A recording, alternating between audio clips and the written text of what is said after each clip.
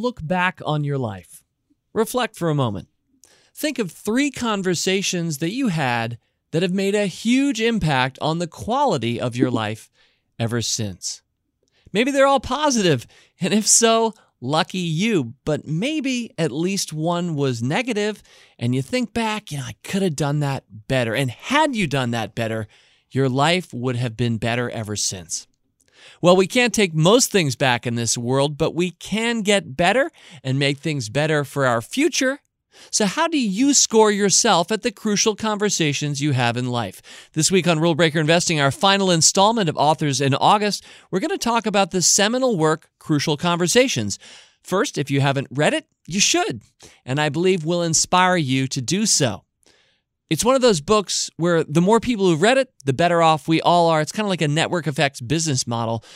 And we're going to talk business some, but we're also this week going to talk about life and some of your biggest moments. It's Crucial Conversations this week on Rule Breaker Investing. This episode of Rule Breaker Investing is supported by NetSuite, the business management software that handles every aspect of your business in an easy-to-use cloud platform. Download their free guide, 7 Key Strategies to Grow Your Profits, today at netsuite.com/fool. It's the Rule Breaker Investing Podcast with Motley Fool co-founder David Gardner.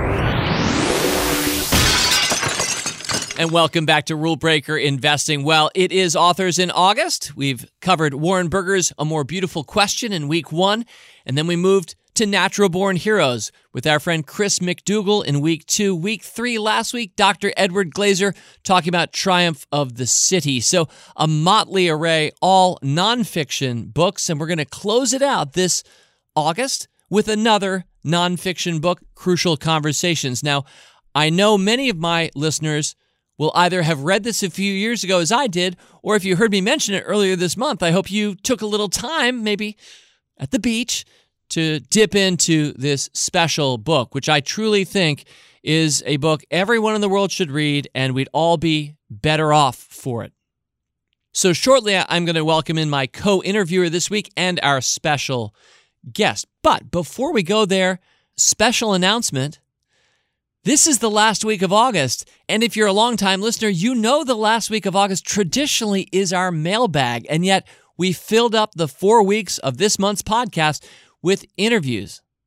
But we're not going to leave August without our mailbag. We don't do that at Rule Breaker Investing, so it's going to be a weekend extra. That's right. This weekend, Saturday, your traditional Rule Breaker Investing podcast mailbag. My hardworking producer, Rick Engdahl, who has to put in extra time, elbow grease, yeoman's work this week to do a second podcast.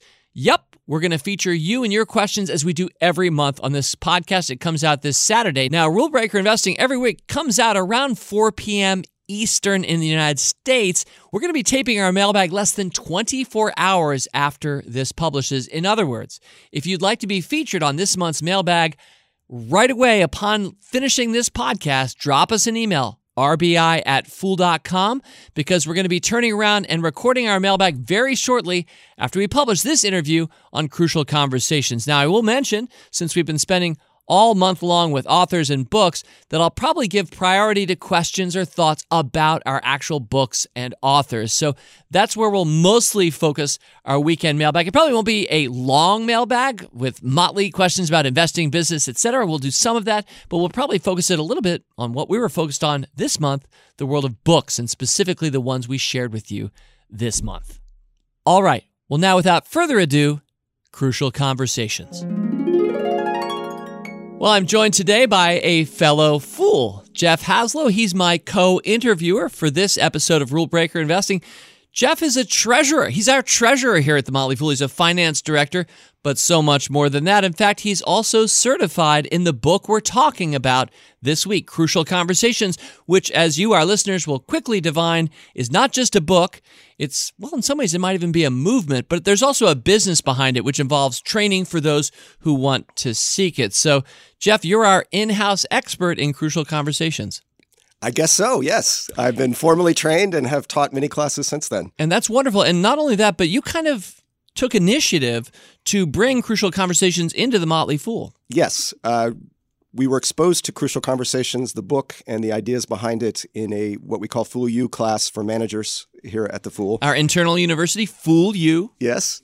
And that inspired me to take the actual course. So I signed up for the 2-day course outside the company, taught by the Vital Smart certified trainers, and got so excited about the content and what I learned there and the applicability of these concrete concepts and ideas and processes that I said, we could teach this in-house and this is going to have an impact on the company. So I made the case and then got approved to go back and take the certification for training. And then we started training classes here. Wonderful. So this is a book that I just read on my own initiative, really appreciate just a couple of years ago. So I'd wanted to have this podcast happen. So here we are, summer of 2019, ending Authors in August, having that conversation.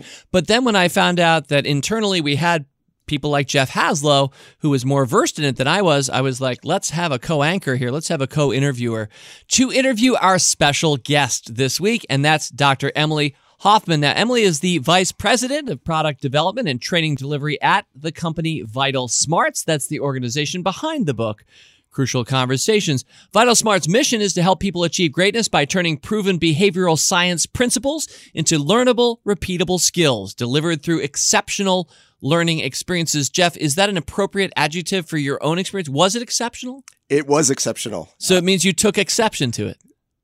But a good exception. A good exception. I found it exceptional because it's a course where I actually had concrete things I could take away and apply to conversations at work and in life, and it made sense to me. Absolutely. And because this podcast, I always like to think Rule Breaker Investing is 1/3 about investing, 1/3 about business, and 1/3 about life. We've at least got the back 2/3 covered this week as we welcome in Emily Hoffman. Emily, welcome to Rule Breaker Investing. Hi. Thank you so much for having me, David.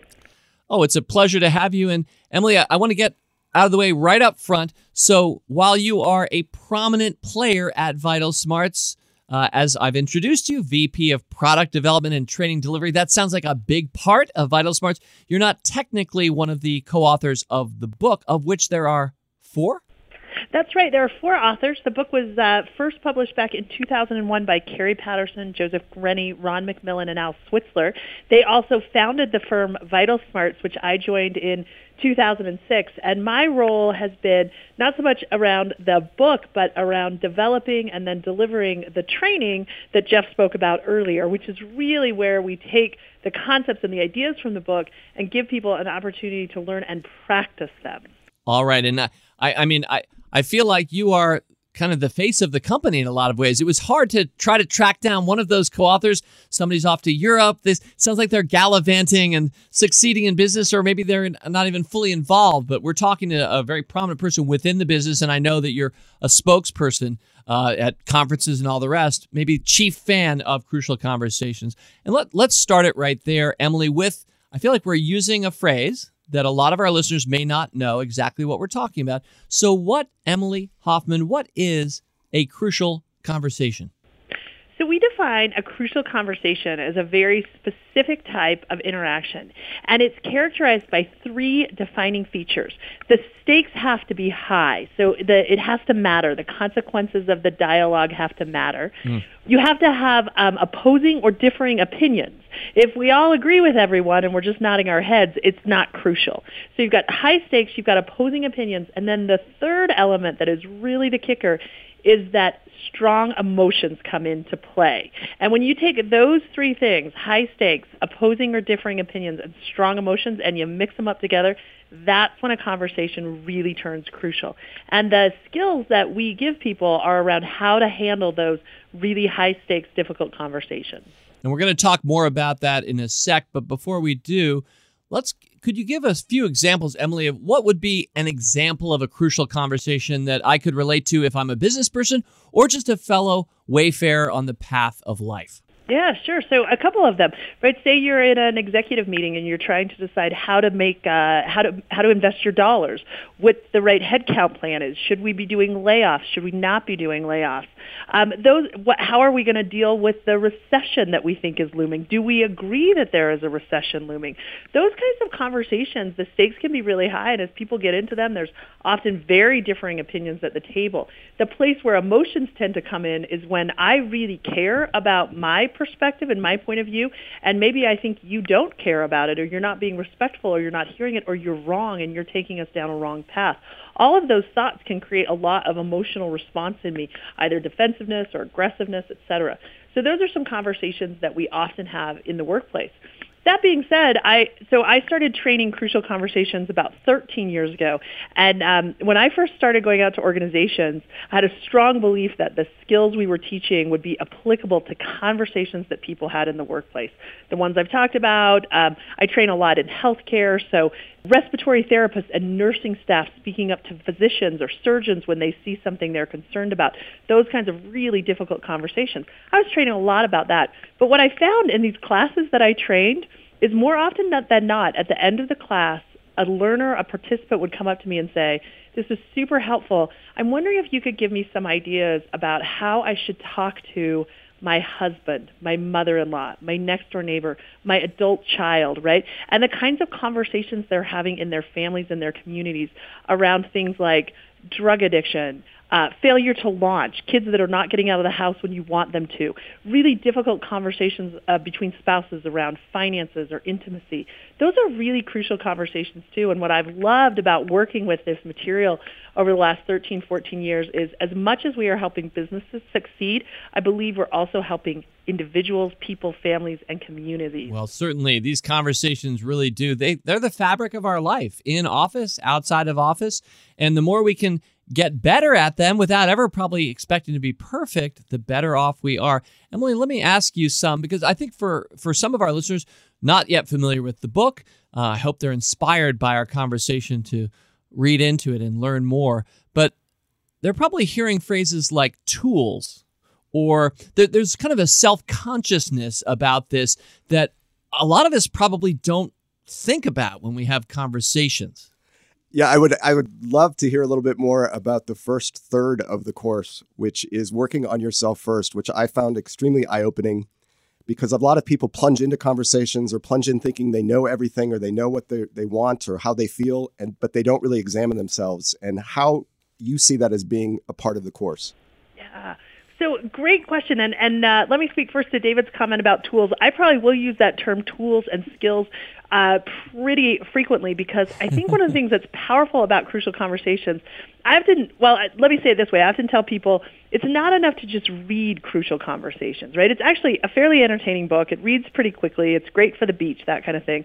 But Crucial Conversations is not a cognitive science. It's not something I need to understand. It's something I need to be able to do. It's a performance art. So it is really about saying, can I learn something and then use a skill or a tool in a very behavioral way? So we really try and offer up specific behavioral skills in the book that people can use. And as Jeff was saying, a handful of those are really come in the first third when we say you have to start by looking at yourself first.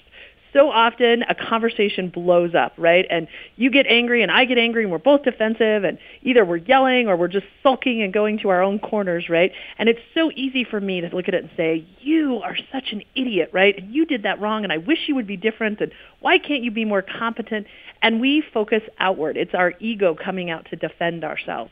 And what Crucial Conversations does is says you have to start, if you want to be successful in a conversation, if you want a conversation to go differently than it has before, to go better than it has before, you have one option, which is to change the way you enter that conversation, to change the you that you bring to that conversation. I can't change the other person. I can change me. So we really talk about how do I work on myself first. And there's a couple of great skills. I'll talk briefly about two of them that I love. The first one is to say, I need to focus on what I really want here. What is my intent when I come into that conversation? Mm-hmm. Because ultimately it's our intent, our motive, or what we call our heart that drives our behavior. So if I can get my intent right, I'm going to be successful. And if you think about, in fact, I'd love all of our listeners to do that right now. Think about the last time you had a conversation that didn't go very well. When you think about that conversation, get in your mind, either you got really upset or maybe you cried or maybe you just shut down completely and thought, this is not worth it. I'm not going to say anything because I'll just get in trouble. Whatever it was you did, it didn't go very well. I want you to think about, in that moment, what was your intent? What was it you wanted? For most of us, if we're honest about it, our intent was to save face, to avoid conflict, to blame someone else, to be right in the conversation. That's pretty much always my intent with my husband, right? Like, I'm going to be right and he's going to be wrong and he's going to apologize to me, right? It's so easy to get those kinds of motives. And instead, what we teach people is to challenge yourself and say, okay, that's maybe what my intent was when it didn't go very well. But what is it that I really want here? And not just what do I really want for me, because that still starts very self-focused. But what do I want for that other person as well? What should they be getting out of our conversation? And what do I want for our relationship? And what do I want for our team or our organization? Having to go through that process of asking those 4 questions and really thinking about what is it I want, that's how we challenge and get back to a better an intent that will help us learn, produce results, strengthen relationships, and ultimately want to hear the other person. So that's a great example. And Jeff, you were talking about this offline before we had our conversation. We were just talking about it together. As a trainer, about a third of the whole effort of the conversation needs to occur before the conversation ever happens. And it's this kind of self-examination, Emily, that you're talking about. You mentioned that there are kind of 2 tools you're going to hand out. That's the first one. What's number 2? The second one is what we call master my stories. So as I told you earlier, a crucial conversation is defined by high emotions. And typically those emotions take us astray in a conversation, right? We get kind of a fight or flight response. We call it silence or violence. I shut down or I get really aggressive in the conversation, and I'm driven that way by my emotions. So what we teach in Crucial Conversations is a way to master our emotions. And in order to do that, you really have to understand that our emotions are driven by our stories. They're driven by the interpretations that we give to events. Often we think that our emotions are caused by other people or what other people have done. And you can hear that when you hear yourself say, oh, he just really frustrates me, or, oh, she just annoys me.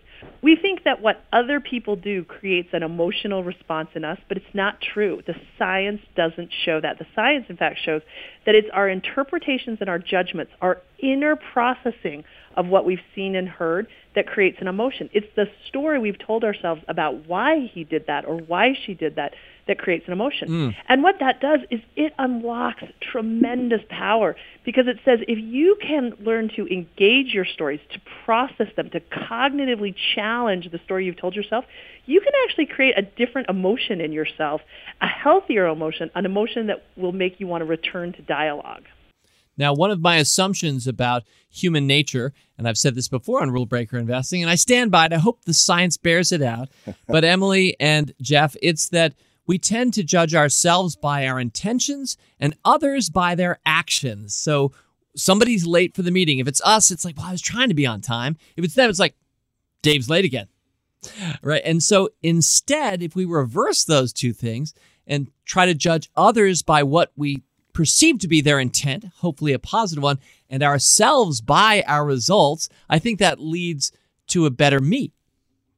Yeah, so I absolutely agree with that, David. I think you're right on in that. And the thing that I often teach people in the class that I want to be careful about is that shift of focus, right, where I judge them instead by give them an openness and say, okay, there could be lots of reasons they were late to that meeting. What that does is that allows me to challenge my story and change my emotions. But what I don't want to do is give a free pass to bad behavior. I still want to be able to go address it. I still need to have the crucial conversations, say about your perpetual tardiness or your poor results or whatever it is. Sadly, guilty as charged. Whatever it is that's frustrating me, I'm not going to say, like, let me give him the best of intent, like, let me be kind, let me judge not, right? I'm not going to say that just so I can let you off the hook. I'm saying it and I'm re-engaging with it so I can change my emotions. So when I go talk to you about it, we have a really good conversation that's like, hey, Dave, why were you late? I don't bring all my irritation and frustration there, but I don't avoid the conversation either. One of my favorite questions while you're doing that process is, why would a rational person behave that way? As you're looking at the other person, that there are stories. There's a story, I think, in the book or either in the course materials about somebody tailgating you all the way and flashing their lights at you, and you're getting very angry at them, and then they pull into the emergency room of a hospital. And right. Suddenly your anger goes away and you understand, oh, I was judging this person for completely the wrong reason. That's such a great example, because the fact that your anger can go away so quickly is evidence that the anger was caused not by the tailgating, but why you thought the tailgating was happening, the story you told yourself. And the moment your story changes, your emotion changes as well. So when we stop, we take a breath, we ask ourselves, what do we really want? And how does that affect us, our emotions right in the moment? It makes me think, Jeff and Emily, that it's a higher order of thinking. I mean, a lot of us, it's hard to observe ourselves briefly within a conversational context and then plunge back into that conversation and behave better. Emily, is that a skill that we all need to develop, or is it already there inside us and we just need to let it grow some? Help me understand how I can be more self-consciously observant and reflective in the context of crucial conversations. I think it is a skill that we can develop, and I say that because I've seen people who haven't had the skill develop it. Mm-hmm. Now, that being said, some of your listeners are probably saying right now, but wait, I know some people who are just naturally good at it. And here's my my anecdotal evidence about people who are naturally good at communication. It's that they actually have parents or teachers or school friends who are naturally good at communication. I actually think they've learned it, but they just learned it a long time ago. So I do think when we get to the workplace, some people do seem really naturally gifted at it, but it's not that it's not a skill, it's that it's a skill they've already learned. In fact, a lot of what I do is talk to people about how can you model these skills for your kids in your homes so that those kids grow up with the skills. That being said, I do think that you can create that awareness in yourself, but it is a conscious effort to say, I'm going to pause and I'm going to reflect.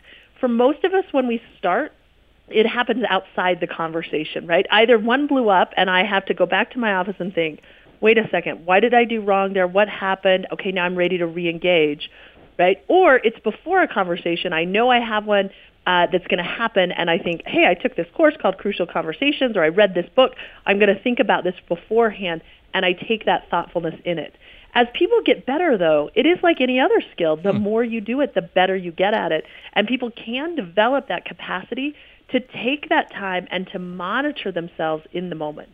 All right, my conversation with my friend Jeff Haslow and Emily Hoffman will continue, but first, if you don't know your numbers, you don't know your business. Many companies have one system for accounting, another for sales, another for inventory, and so on. It's just a big inefficient mess, taking up too much time, too many resources, which can hurt the bottom line. Well, let's introduce then NetSuite by Oracle, the business management software that handles every aspect of your business in an easy-to-use cloud platform, giving you the visibility and control that you need to grow. With NetSuite, you save time, money, and unneeded headaches by managing sales, finance, and accounting, orders, and HR all instantly right from your desktop or phone. That's why NetSuite is the world's #1 cloud business system. And right now, NetSuite is offering you valuable insights with its free guide. It's entitled 7 Key Strategies to Grow Your Profits. Who wouldn't want to do that? At netsuite.com/fool. That's netsuite.com/fool to download your free guide, 7 Key Strategies to Grow Your Profits. netsuite.com/fool. Okay, so we've talked about the first third, which is working on ourselves. We're getting ready to have this conversation. So now let's have the conversation. And I'm going to throw out another crucial conversations term, the pool of shared meaning, which is the meaning of the different people having the conversation. And I'm going to throw one of your own quotes at you, Emily, where you said, people who are at the best at crucial conversations know it's the responsibility to get the other's meaning into that pool. This is one of those things that I think is sometimes a little counterintuitive for people when I first teach it to them. Here's a way to think about it. So, as Jeff, you were talking about this pool of shared meaning. We say our goal in a crucial conversation should be to enlarge the pool, because we believe, and our research bears out, that if you can get a larger pool of meaning, you're going to make better decisions and take more committed actions. Right? You'll get more meaning in, so we're going to get a more accurate, better decision. But also, when people have been heard and when they've been engaged in the process, they're going to be more committed to that action. So the goal is definitely to engage that pool. Now, here's one of the questions I'll often ask in training. So say, Jeff, you're in my training class, right, and we're having this conversation, and I'll say to people, okay, so Jeff and I, we need to have a crucial conversation here. Who's responsible for putting my meaning into the pool? And everybody sort of nods and says, well, you are, Emily, right? It's your meeting. You're responsible for putting it into the pool. Great. Yes, absolutely. You're right. Now, who's responsible for putting Jeff's meeting into the pool? And that's where usually about 2/3 of the class will say, well, Jeff's responsible, right? We're all responsible for our own meeting. Jeff needs to put his meeting into the pool. But that's where they're wrong, because the people who are very best at crucial conversations understand that the responsibility is not for my meeting. The responsibility is for the pool. And so, yes, I need to put my meaning in because my meaning is valid and important and also part of that completed shared pool. But equally important is getting Jeff's meaning in. And my hope is that, Jeff, you and I have the kind of relationship where if I ask you what you think, you will feel safe and you will have trust and you will put that meaning in. But if you don't, then I need to help create the conditions under which you want to. Because, again, my responsibility is not for my meaning, it's for the pool. Love that. And in fact, I'm quoting directly from the book here. In this case, I'm looking at page 24. Quote, in a very real sense, the pool of shared meaning is a measure of a group's IQ, end quote. And I really appreciate that because let's take it to a business context. We want to have as high an IQ as possible as a decision-making group. And so that pool owned by all of us, and especially the leader in the context of that room, you want to get every good thought thrown in there and not have anything not be part of our group IQ. Yeah, I absolutely agree with that. And let me add one more nuance to that. One of the other things we often teach is this idea that the health of any organization, team, relationship is a function of the average lag between identifying a problem and discussing it. So the discussing of the problem is filling that pool with meaning. But as you think again about that idea that the health of our teams, of our organizations, is a function of how long it takes us to get to that discussion, right? We see a problem, and then we talk about a problem. For some organizations, they'll have the crucial conversation, and when they do, they can fill that pool with meaning. But it takes them a long time to get to that having the conversation. So what we want to help people do is have the skills to say, hey, I know I can have that crucial conversation, and what's more, I know that the sooner I have it, the better the result will be. Absolutely. And I think we'll send somebody to the book if they really want to find the full process of how to have a crucial conversation. But there's an acronym where the A in the middle is ASK.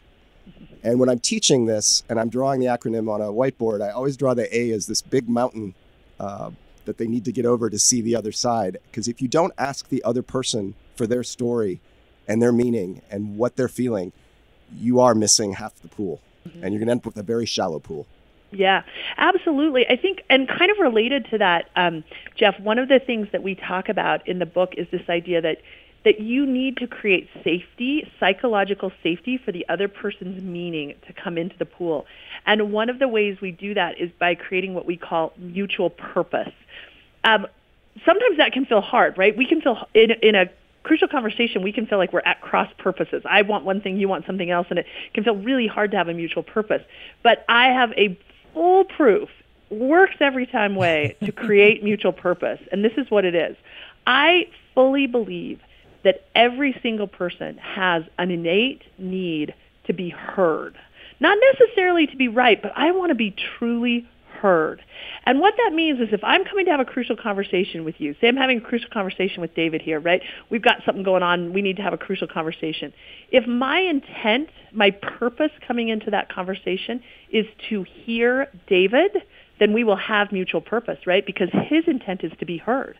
So I can always create mutual purpose by asking and truly wanting to hear what it is that David has to say. That creates so much psychological safety in the conversation.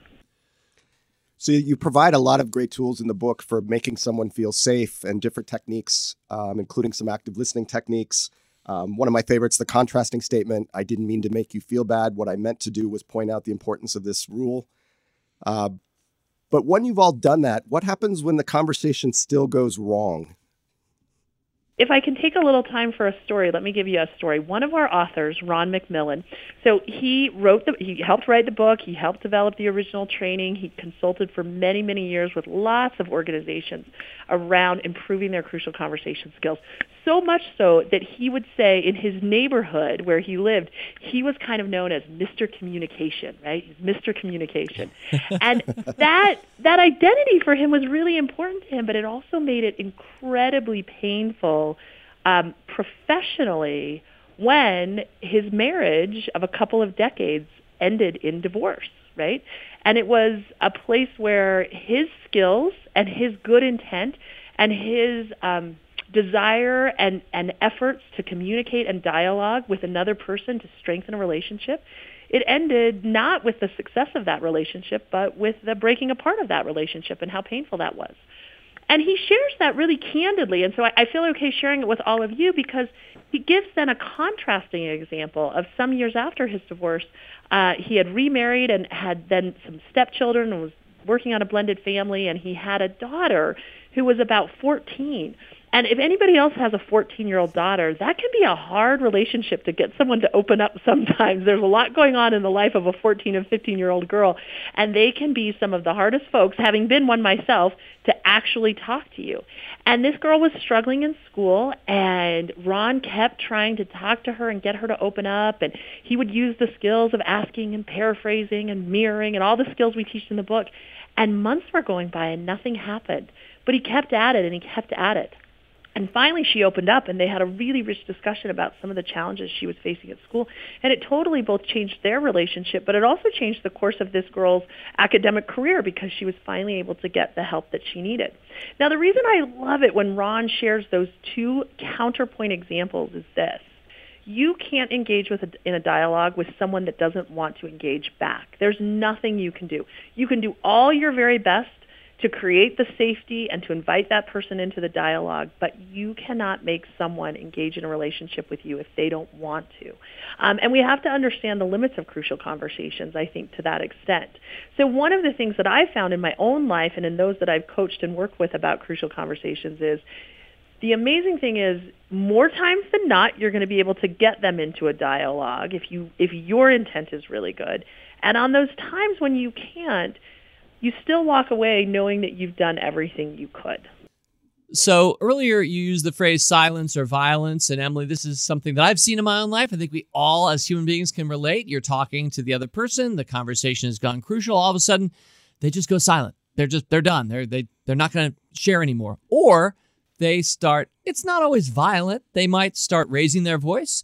Or Jeff, they might roll their eyes or just show physically gesticulating that they are not happy with where we are. So I'm curious, Emily, are you saying that even that person, the person going toward, quotes, violence, is themselves just acting out of feeling a lack of safety? Yes, that's exactly what I'm saying, actually, David. And I think this is one of the really counterintuitive but very powerful insights of crucial conversations. So what we talk about is that people move out of the pool of shared meaning, and they move out in two very typical ways. Going to silence, like you talked about, which most of us recognize as someone shutting down or pulling back, or going to violence, which, again, looks a lot different for different people. It can be that yelling, that aggressive, that insulting, that making personal attacks. But more often than not, it's me drawing on my source of power. So I'm a manager of people, and sometimes when I get frustrated and I go to violence, it looks like me starting to interrupt them more, right? Like that's an example of me going to violence. Aggression. Yeah, exactly, right? It can be subtle or overt.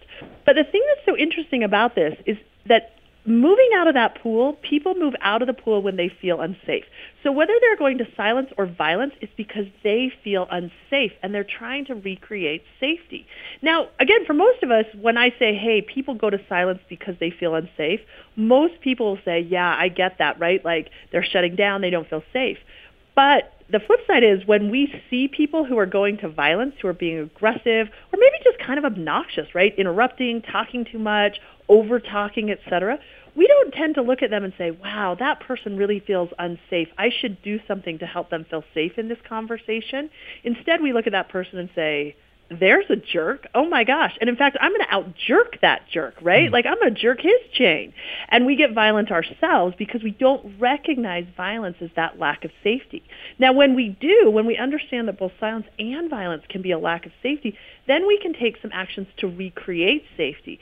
And the very best way to do that is by sharing our good intent. one of the really powerful ideas around crucial conversations is that safety, psychological safety in a conversation is not created by content, by what we're saying. It's created by intent, why the person thinks I'm saying it. And so as I think about creating intent, there's two main areas I want to focus on. One is, do we have mutual purpose, which we spoke a little bit about earlier? And second, do we have mutual respect? And how can I create that mutuality of both purpose and respect to restore safety? So one of the things that is probably natural for a book like this, and I recognize it in some other books too, is to create mnemonics for readers. So you use phrases like start with heart, which we kind of spoke to earlier. That rhymes, that makes it easier for me to remember. There are, Jeff alluded to this a little while ago, there's some different acronyms in the book. And I'm going to skip forward to a later chapter now and just ask you, just as a tool, just to break down one of those. So we're going to talk about AMP skills, AMPP, just as an example of a tool and a mnemonic. Emily, can you share what AMP skills are? Yeah, absolutely. AMP are the power listening skills, right? So if you think about like an amplifier, right? Like an amp, a unit of power. AMP are our power listening skills. And it says, hey, again, I am going to use these skills to try and draw someone else's meaning into the pool. So it's really what a lot of people think of as active listening skills. The A in AMP stands for ask, which you just need to do sincerely and with a listening response. Sometimes asking doesn't work, though, so then we use mirroring. M is for mirroring. And this is a great skill when the audio and the video are disconnecting, right? So you're looking at someone and you're having this conversation and they're looking down and their shoulders are slumped and they look kind of dejected. And you say, is everything okay? And they say, yeah, everything's fine, right? There's this huge disconnect between the words they're saying, the audio, and the video, what you're seeing. And so what you do is you hold up a mirror and you say, wow, by the way you're sitting in the chair, by the way your shoulders are slumped, even more generically, by the way you say that, it doesn't seem like everything's fine. You're opening the possibility of them adding to the pool of shared meaning at that point. Exactly. And what you're demonstrating is, hey, I'm paying attention to you. I'm not just listening to you. I'm actually really paying attention to you. I'm demonstrating that my intent is to listen by paying attention to how you're saying something, not just what you're saying. So it's actually a demonstration of my good intent to listen and to hear. So that's the mirroring skill. Paraphrasing is the next, so AMP for paraphrase. Many of your listeners are probably familiar with paraphrasing. The key there is just not to parrot back what they say, but to actually put it in your own words to check for understanding. This is what I heard you say. Am I getting that right? Am I getting the meaning there? And then there's actually a last P in AMP. It stands for prime. And it's kind of a skill that's derived from the idea of priming a pump. So for those of us who maybe grew up on a farm, right, we've primed a pump. You know you have to put a little water into the pump of the well to get a lot of water out. And sometimes that's what happens in a conversation as well. If I can put a little meaning into the pool, then I can get a lot of meaning out, right? So if there's something that like you're really hesitant to say, but I think I know what's going on there for David, and I just think he's hesitant to say it, to name it, to articulate it, I can tentatively put that meaning in and say, hey, David, is this kind of what the problem might be? And so much safety is created when I name it first for you.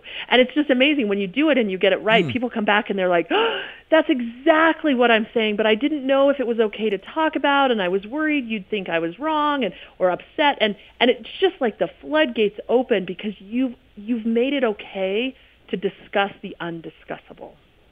When we're training priming, that's the one that's probably the most dangerous of the techniques because you're assuming the other person's intent. Mm-hmm. Yeah, there's a reason it's at the very end of the mnemonic, right? At the very end of the acronym, because you want to use that last and carefully and with a high degree of tentativity because you might be wrong. All right, so thanks for breaking down AMP, Emily, and that is one of, I'm going to say, several acronyms, sometimes, longer letter, like 5-letter word acronyms. I'm curious, do you feel like people can keep these in their heads? I hope we did AMP well enough that listeners of this podcast can walk right away and ask, mirror, paraphrase, and prime. But what's with all the acronyms, Emily? So there are definitely a lot of acronyms, and it's amazing. Some people really can get around them. Others, they just lose them, and that's okay. There is power to having a shared language, especially like when we train it in organizations, and they can start saying, hey, I think you're telling yourself a story, or what's your good intent here? There's power to that shared language, but I think more important is this overarching concept of we're having a crucial conversation. And let me tell you why that is. So Carrie Patterson, who's the lead author of Crucial Conversation, for years people would come up to him and say, oh, I read your book and it changed my life. And that was always a really gratifying thing to hear. And often he would say, oh, wonderful, tell me more, like what parts of the book impacted you? And more often than not, people would give a response that sort of sounded like, well, I didn't actually read the book, but the title was really powerful, right? And people would come away just recognizing this idea of, hey, this is a crucial conversation. This is a conversation that's hard, and I need to be on my best behavior. And for a lot of people, simply that recognition of I need to be my very best self is enough to get through a conversation. I need to bring my very best intent. This is crucial. I ought to be paying attention will be enough for them. Now, Jeff, you're somebody who not only did you kind of bring this into Fool HQ a couple of years ago and became a certified trainer in it, but I'm presuming that you use it. I presumably do. Actively as one of our finance fools here at the Motley Fool. Do you have any reflections or thoughts about, not just being a finance director or treasurer, but also somebody who's really skilled at this? I do, and it's not voodoo and mind games, because you'll start, I know what you're doing. You're stating your path, and you're trying to play a game with me, and it's not that way. If both sides are trained in the precepts, you're going to have a much better conversation. So it's not a game. It's just how do we have a better conversation? And it can work inside the business. It can work at home. A business example I can think of is I coached someone on how to deal with a very difficult but crucial vendor that we were already down a path of a relationship with. The vendor wasn't performing according to what had been agreed to. And instead of turning it into some kind of legal fight, it was, we need to have a crucial conversation. I coached them on how to have that conversation. Something we didn't quite talk about yet today, but it's how important it is to start with facts and not observations or feelings. Okay. And that's the way to start the conversation and to get it on the right path. And they went and had the conversation, and the vendor relationship was saved, and we're all in nirvana now. Yep. From a personal standpoint, it comes up so many times because your goal should really be to keep that relationship harmonious and to get to your common goal of keeping your household in order. And it can be stupid things like taking the garbage out. All you want is the garbage taken out. That's the intent. So having the conversation that, it makes me feel bad when the garbage doesn't get taken out because I feel like you don't respect my time and you want me to do it, is a much different conversation than yelling at someone to take the garbage out or making them feel stupid for not taking the garbage out. A great, very pedestrian example, but that's what a lot of this is. They're everyday experiences and just ways to conduct ourselves better. And I want to pick up on one thing that Jeff kind of alluded to there. And I kind of led off with this, a little bit of a promise at the very start of the podcast. But it's my impression, as you kind of just said, Jeff, that if everybody read this book, all of our conversations will be better. Sometimes when you find a book like this, you think, well, maybe I'll just read it and then I'll start getting my way more. So I won't share this with my business partners or my spouse. But that's not the case. Am I right, Emily? It's kind of, you want everybody to know this and to be able to do it well. Yeah, absolutely. So we often will say this around, because people will say, like, isn't this just manipulating people? And what I say in response to that is that manipulation is any skill or technique that when others become aware of it, loses its effectiveness, right? It only works in the dark. But the thing that's amazing about crucial conversations, if I'm having a crucial conversation with Jeff and he starts amping or stating his path or some of the other skills, and I see it and I recognize it, my tendency is to say, wow, that's great. Jeff's really trying. Like, he really must want this conversation to go well. It only demonstrates good intent when you use the skills.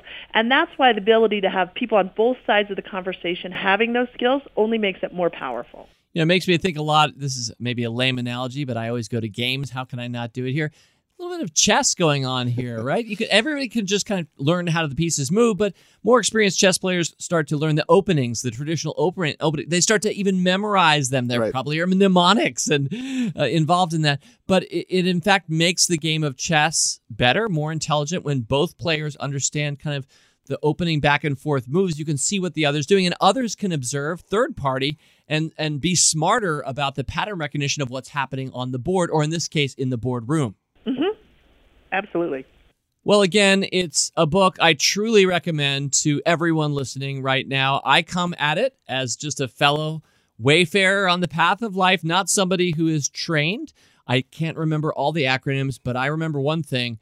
It's a great guide to doing something we do every day better. And even if you can't keep it all in your head, or if you kind of learn one play at a time, you will be better and the world will be better for you as a fellow human doing crucial conversations better. So, Emily, I want to thank you and your organization because I just think it's wonderful. And I want to give you a chance. Obviously, if people are interested in more here, I think there's the book. It's called Crucial Conversations. This is Authors in August, and this is the closing round of interviews, in this case, around this book. But, Emily, behind the book, there's a company, Vital Smarts, and I think vitalsmarts.com. Yes, absolutely. And the book, like you said, David, is a fantastic place to start. If you want to go deeper, practice more, take the training, you can go to www.vitalsmarts.com. Also, actually, in the back of the book has lots of links to training resources. Some of them are our courses, which you can take, but there are also a lot of free resources on our website as well. So I encourage readers and listeners who'd like to learn more to check it out. So thank you, Dr. Emily Hoffman. I didn't go with that at the start, but I think Jeff told me he learned this in training. Jeff, she started as? Well, she was a BA in English. Awesome. Then a medical doctor. Okay. Then an MBA. And now speaker extraordinaire. So talk about your Renaissance woman. Here you go. Spectacular, Emily. I'm embarrassed that I didn't lead off with that, but I love that journey as a fellow English major. Always love to see what we end up doing in life. Jeff Helslow, thank you very much for joining us, my co-interview this month, and sharing your perspective and making this conversation, I'm going to say, less crucial in that traditional sense, but crucially more crucial for your participation. So thank you, Jeff. All right. Well, thank you again to Emily and to Jeff and to you for sticking with us all the way through August. As I mentioned at the top, we have our mailbag extra coming out this weekend. You can be part of our mailbag. The email address, rbi@fool.com. Of course, you can tweet us at RBI Podcast. And as I mentioned at the start, do it immediately upon hearing this if you want to be considered, because we are recording that within 24 hours of publishing this week's podcast. So don't be shy. And thanks again for joining us this week. May all your crucial conversations be more successful. Fool on. As always, people on this program may have interest in the stocks they talk about, and the Motley Fool may have formal recommendations for or against. So don't buy or sell stocks based solely on what you hear. Learn more about rule breaker investing at rbi.fool.com.